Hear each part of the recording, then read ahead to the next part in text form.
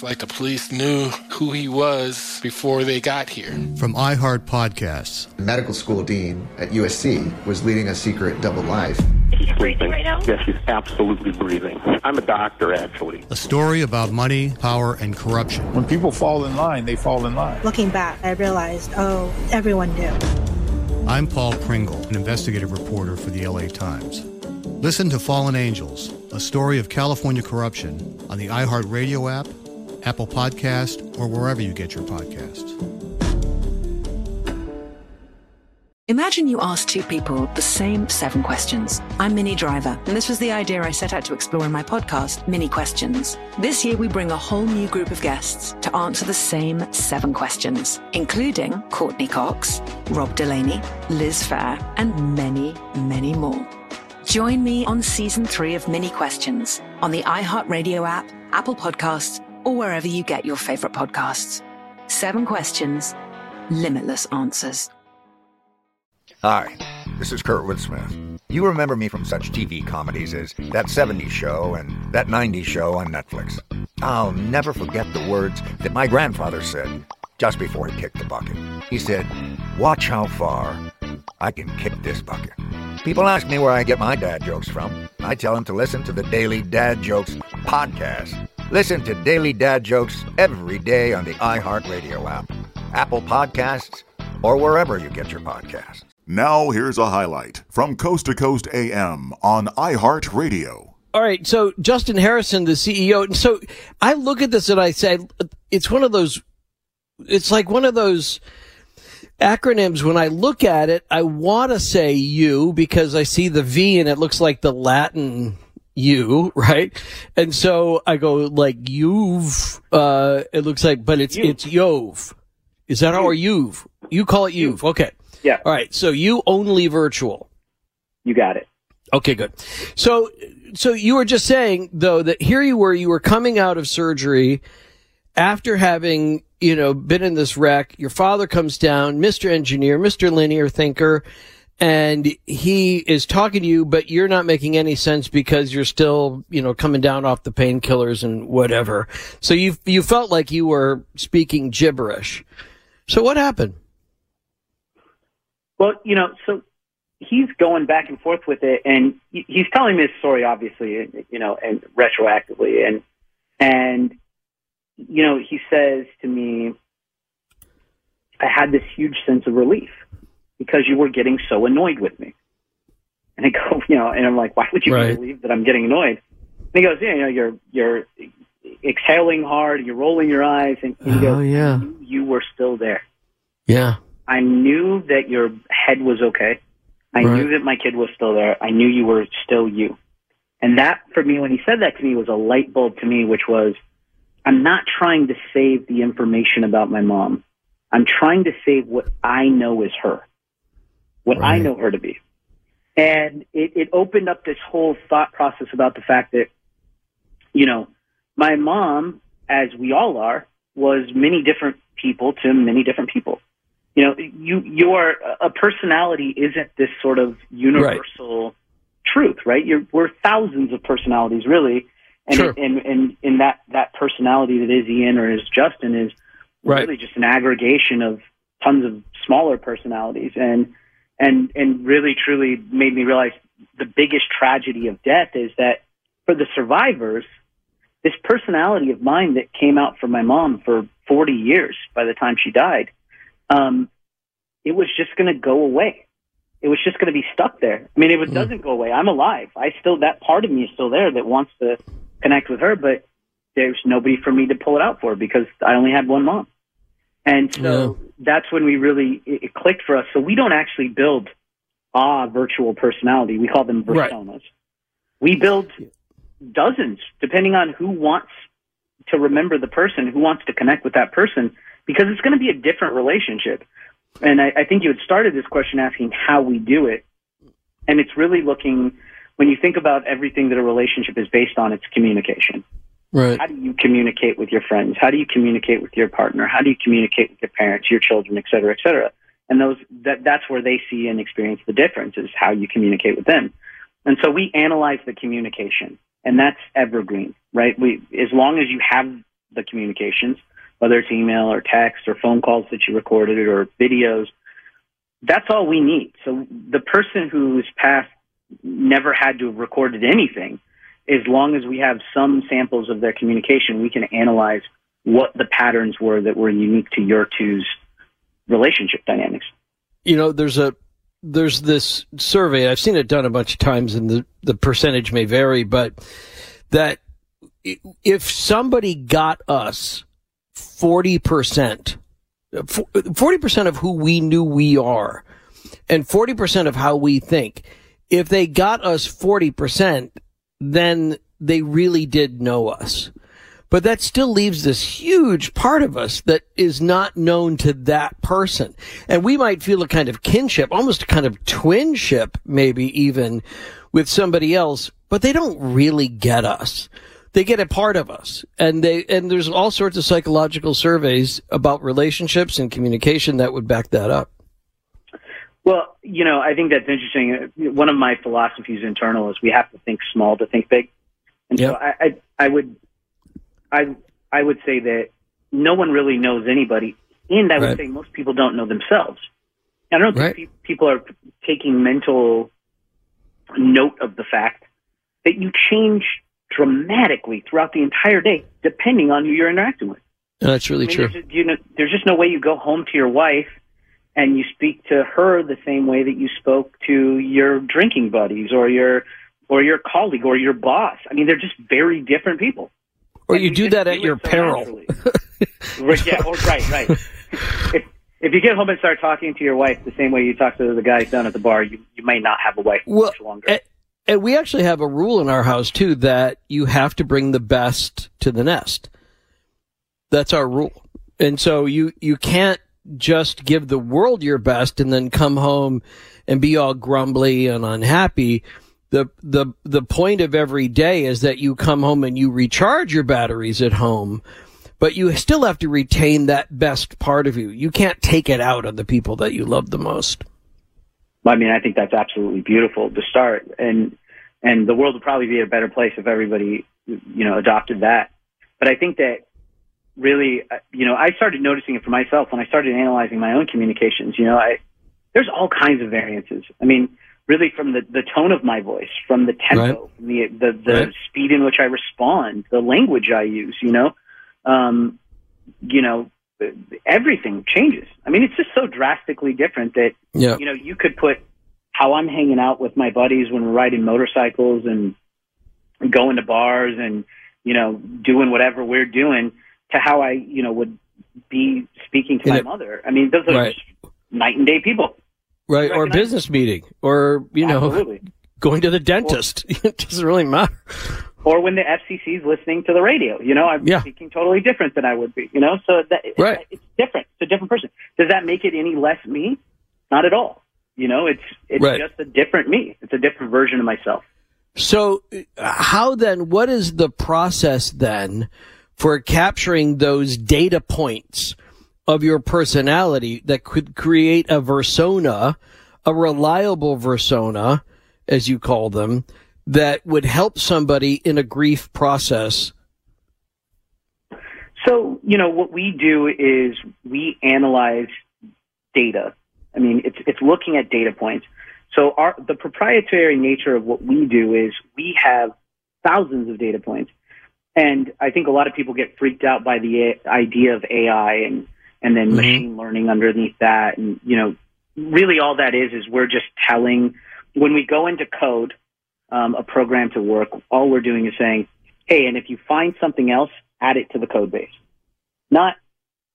Nothing crazier than that. So it's basically what we say is, here's 100 data points to start that are unique to these communications that vary from sort of universal natural language models, right?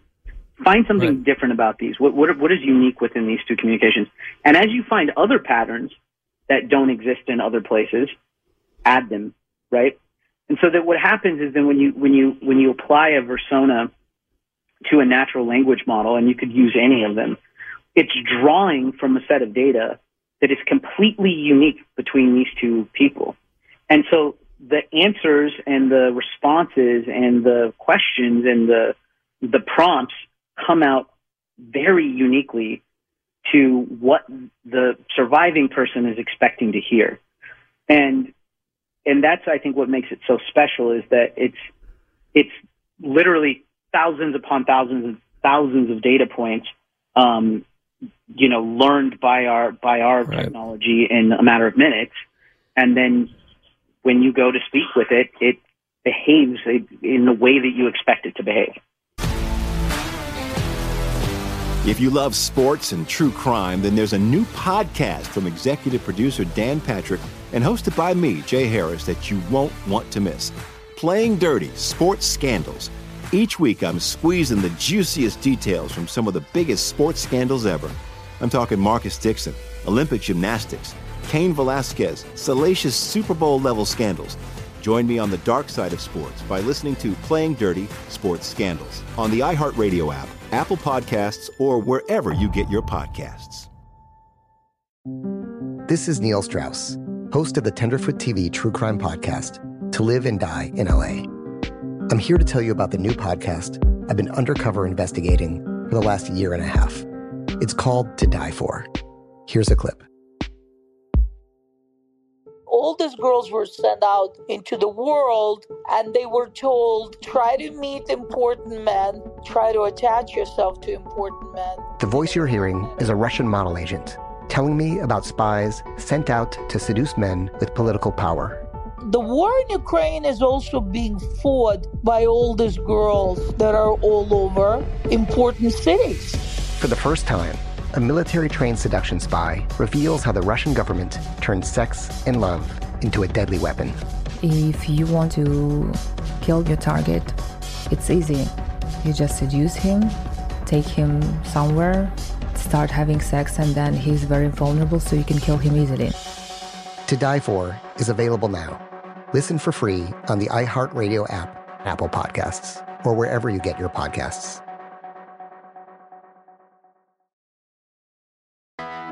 I'm Hannah Storm, and my podcast, NBA DNA with Hannah Storm, digs deep into the history of professional basketball, along with my own, as one of the first female sportscasters. Now let's get you up to speed on what else happened around the NBA today. We talked to all sorts of people I interacted with, from Dr. J to Charles Barkley, and recap iconic moments.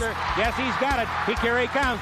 Way rock the baby to sleep and slam dunk. As well as some of the wild stories behind the scenes. We were like, what? What are we in for? The scoreboard crashes before we even tip a game off. Today, the NBA is a global sports and entertainment giant. Players are multimillionaires and cultural icons. Iguodala to Curry, back to Iguodala, up for the layup. Oh, blocked by James. LeBron James. And these stories are about how we got here, both on and off the court. And what's next? Listen to NBA DNA with Hannah Storm on the iHeartRadio app, Apple Podcasts, or wherever you get your podcasts. So I'm not freaked out by AI, and I'm not. I respect a lot about what you're doing and what this application can mean. I don't think, however, that I have seen evidence yet in general, not this application, but in general, on the value of AI and machine learning, which is resulting in students not even writing a paper, where they just, as as we say, type in some data points, hit a button, write a paper, go back to the bar. That's not an education. And it's fairly transparent. I don't think they see it that way. But, and we can make all the comments we want about, they're only cheating themselves and whatever. But are you really getting an education by doing that? And at some point that might just show up, believe it or not. And I'm less excited about that aspect of AI than I am about this. What I like about this is it actually replicates, using technology, a fairly traditional way of understanding place and family. Well, yeah, absolutely. And then that's, we call our users community members. I mean, there's almost everybody in the company is related or has personal relationships. So we're very about familial bonds and replicating that with technology.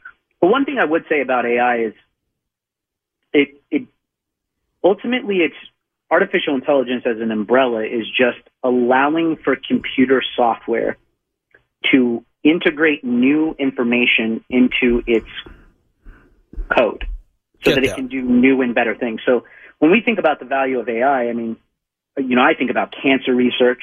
I think about what we're doing. Super. When you can have something that's continuously learning and finding better ways to do it, I mean, that's the real value. When it comes to certain, I think really more what you're thinking about is, natural language processing and things of that nature. Yeah, there's some questions around it. I think, my attorney friends aren't super enthused by this, but when you think about a lot of the things that a program like artificial, like a ChatGPT, let's say, which I think I love what OpenAI is doing.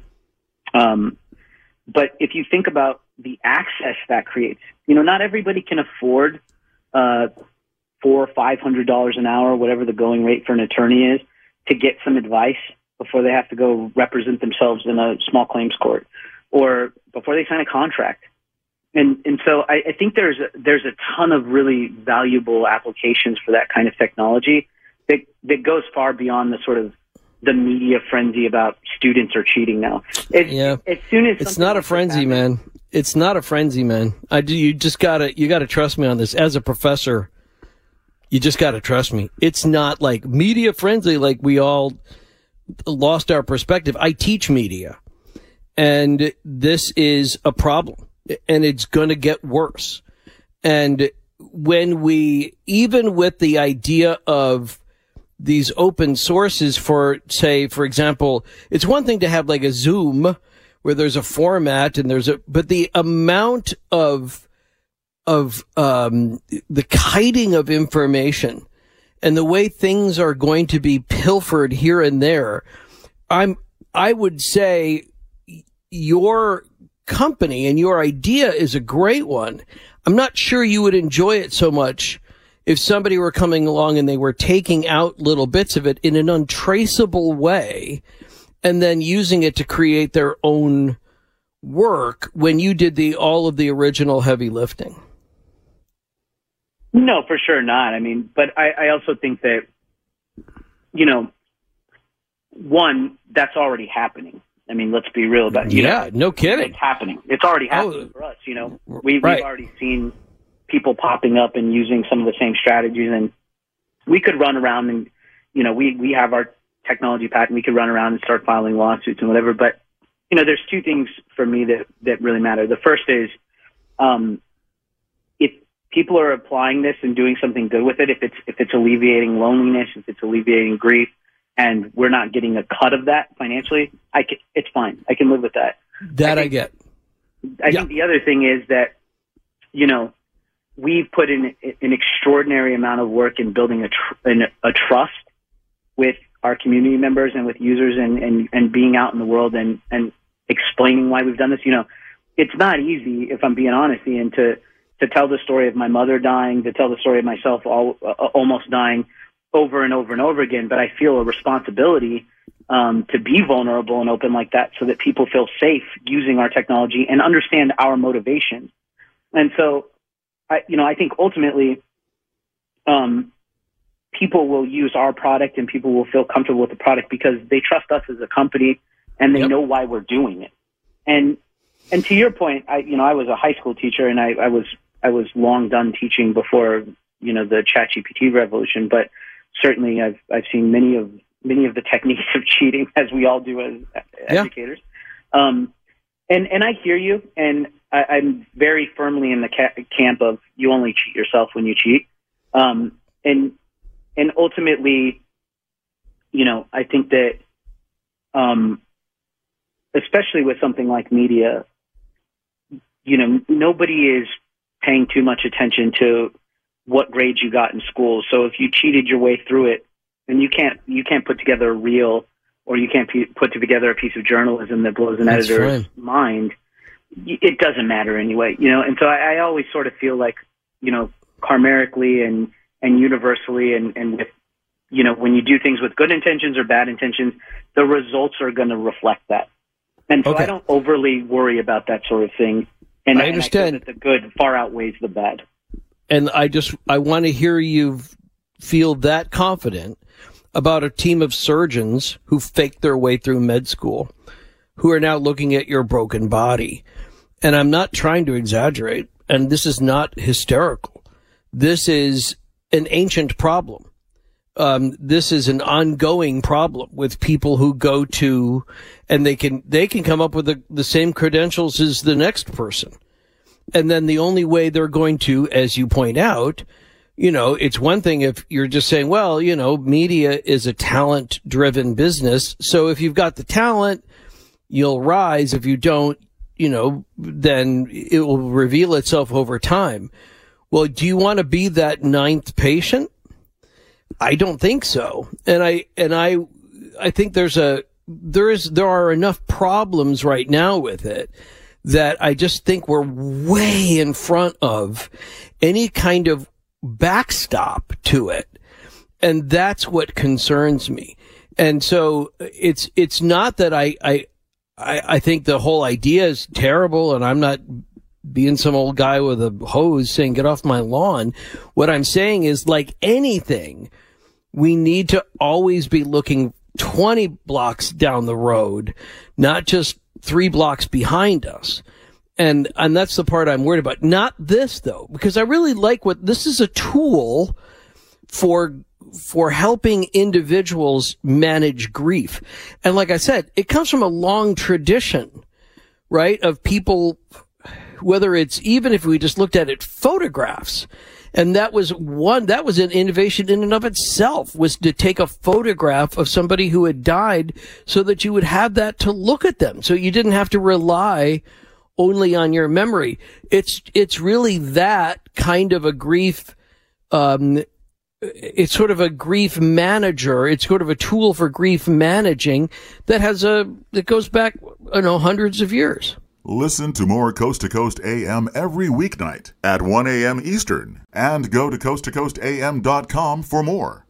Imagine you ask 2 people the same 7 questions. I'm Minnie Driver, and this was the idea I set out to explore in my podcast, Mini Questions. This year, we bring a whole new group of guests to answer the same 7 questions, including Courtney Cox, Rob Delaney, Liz Phair, and many, many more. Join me on Season 3 of Mini Questions on the iHeartRadio app, Apple Podcasts, or wherever you get your favorite podcasts. 7 questions, limitless answers. It's like the police knew who he was before they got here. From iHeart Podcasts. The medical school dean at USC was leading a secret double life. She's breathing right now? Yes, she's absolutely breathing. I'm a doctor, actually. A story about money, power, and corruption. When people fall in line, they fall in line. Looking back, I realized, everyone knew. I'm Paul Pringle, an investigative reporter for the LA Times. Listen to Fallen Angels, a story of California corruption on the iHeartRadio app, Apple Podcast, or wherever you get your podcasts. Hi, this is Kurtwood Smith. You remember me from such TV comedies as That 70s Show and That 90s Show on Netflix. I'll never forget the words that my grandfather said just before he kicked the bucket. He said, "Watch how far I can kick this bucket." People ask me where I get my dad jokes from. I tell them to listen to the Daily Dad Jokes podcast. Listen to Daily Dad Jokes every day on the iHeartRadio app, Apple Podcasts, or wherever you get your podcasts.